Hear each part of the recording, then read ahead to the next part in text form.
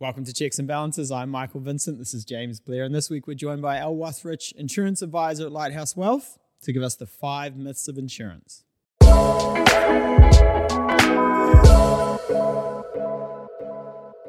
So we're not hitting you with 1. We're not hitting you with 2, not 3, 4. But count them. 5 times. 5 insurance myths today, Al. I feel like on this one, can we do one of those real cringy like thumbnails where we're like 5 myths for or something? You know what I mean? Like the straight YouTube stick. Yeah. We know how marketing manager Ravi feels. We won't sell ourselves for the So, L, insurance. It's one of those things we spoke about with the health insurance episode last week, where there's lots of common misconceptions. People have assumptions. Do you run into those a lot? Yes, I run into them all the time. So today we're going to cover off the top 5. Top 5 tips, or even top 5 myths. So I've got 2 stats for you before we get. I know you're like, Statman's back, baby. Statman. 71% of Kiwis are currently underinsured, which means in the event of sudden death, there is not enough money to repay debt and maintain current living standards. That stat brought to you by Insurance New Zealand. No, sorry.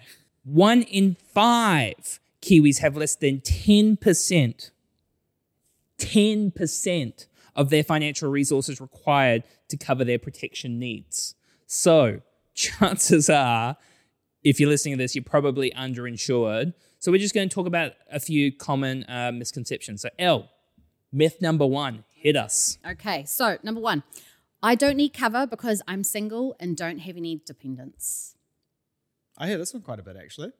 So when we take out, when we're loading people out with debt for the mortgage for the house. I also like the term loading up. Look, it is what it is in this economy, mate.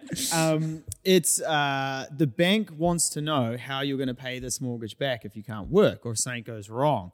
And yeah, the amount of answers we get from this and feeds into this one as well, where they're like, oh, look, it's just me. There's no one else. It doesn't matter. Like, I don't need to cover this. It's fine. Ugh, every time. How wrong. So wrong. So if you are single and you don't have children and you have a lot of debt, so let's say, we've got one of your mortgage clients. Huge amounts of debt. Like, who's going to pay the bills if they're not working? And that's one thing that just astounds me. It's like, oh yeah, I don't need insurance, but how are you going to repay your mortgage? How do you pay your bills? You know, the one that really gets me is when they go, oh, mum and dad will look after it if I can't pay the mortgage. I'll just lean on them. And I'm like, be a freaking adult. Yeah. Like, stand on your own feet. So when you do ask those questions, Elle, around like, well, what will you do if you can't pay your bills? I guess the other question is, what scenario are you talking about where they can't pay their bills? Yep. So if you're unable to work, so you're really sick, and a lot of people think, oh, the government will take care of me, and that's another myth. So you can't go to work, you can't physically do more than 10 hours a week in your job that you're paid to do, you should have income protection, right? Because your income is your biggest asset. Because otherwise, how are you going to pay not only just your mortgage, but how do you feed yourself? How are you still going to have a social life? Like, mum and dad can't just prop you up every time you need help. So yeah. And the answer might be you don't need a large amount of life insurance. Potentially you might. I mean, the average amount of personal debt in New Zealand is $23,000. Statman. $10,000 for a funeral in this country. So, and maybe you've got kids or whatever it might be as well. I mean, a client I dealt with recently, they had like $500,000 of life insurance, but no personal insurance, and they had a daughter. So I switched it around where I was like, well, your kids, with the equity in your home, your kid's going to get more than $500,000 as it is. But if you get sick, you're completely screwed. Yeah. Let's move on to myth number 2, Elle. Right. This is a very, very big one amongst a lot of people. So the government will take care of me. Now, a lot of people think that if they get sick, ACC will take care of them. And that is not the point of ACC, right? So ACC is there to cover you if you have an accident or an injury, but it won't cover you from illness. So if you get cancer, ACC is not covering you, right? Yeah. So yeah, the thing is, people forget that ACC is limited to accident and injury. So you really need to take care of yourself and make sure that, again, you have some kind of form of income protection or even like medical insurance to make sure that you can get better quicker. Yeah. And if you're thinking the government will take care of you, talk to anybody who's tried to get some support by the government before and get their views on the situation. Yeah, like go and try to get a sickness benefit and see if you can live off that. I will say ACC did offer me a free nose job once. Just putting it out there. Yeah. I mean, clearly it didn't work. But. All right, Elle, myth number 3. Life insurance is expensive. And no, it isn't. Actually, of all the insurance products, it's actually the cheapest that you can get. So I've got a couple of numbers here. So a 30-year-old male non-smoker needing 500K of life cover, that comes to $8.98 a week. A 30-year-old female non-smoker needing the same amount of life cover, that's $6.06 weekly. So that is a rather inexpensive way to cover a lot of your debt. Yeah, I think if you work, like in terms of whether insurance is expensive or not, it depends on a variety of factors. Your health, how much cover you're trying to put in place, and your age. If it's income protection, you're also talking about your income. When it comes to life insurance, it also depends how likely you are to claim on it. For example, health insurance, most likely to claim on that, then income protection because you're more likely to get sick than you are to die, and then life insurance, and then like some other insurances you probably shouldn't have after that.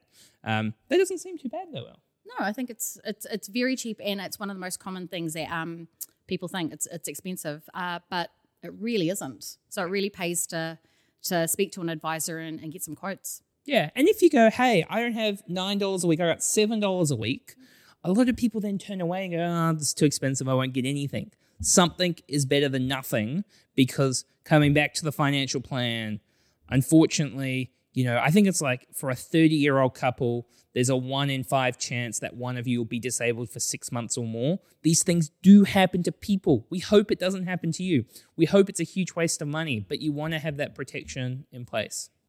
Cool. Myth number 4. Only breadwinners need life insurance.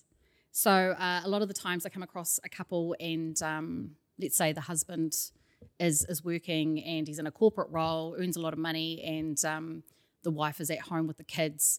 So they think only the husband should have some kind of insurance put on them, when actually the mum is very important. So the caregiver, whoever that is at home with the kids, plays a super important role. A lot of the things that they do go unpaid. So there's the cooking, the cleaning, the kids pick up, drop off, helping with the homework.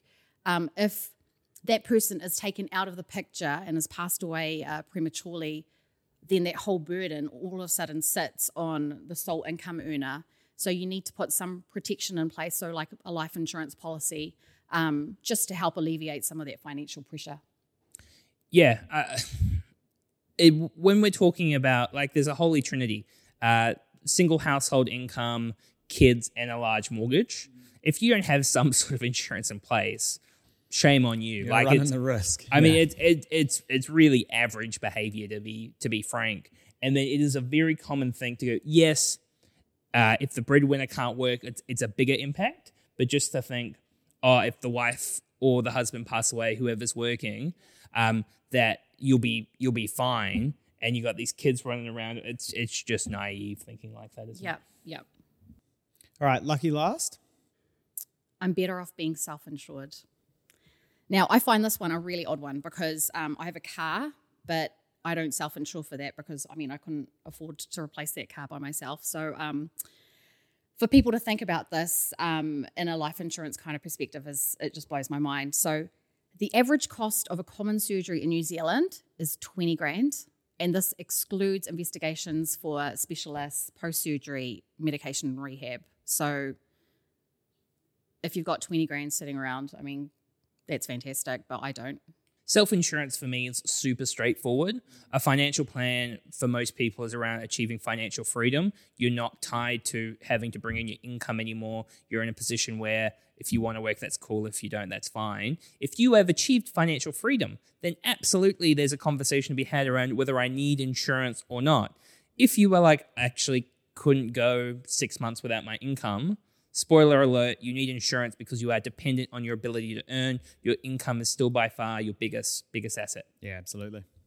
Great. So we will wrap it up there. Thank you very much for joining us. Please make sure to subscribe, give us a review. We'll catch you next week. Cheers.